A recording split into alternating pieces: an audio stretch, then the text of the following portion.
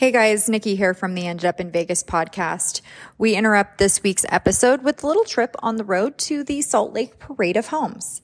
The Nest, built by Hewish Construction, is the most interesting home we saw at this year's parade.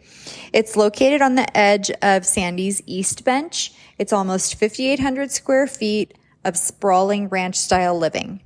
Inside, it's a mix of modern and Scandinavian-inspired features that tell quite the story.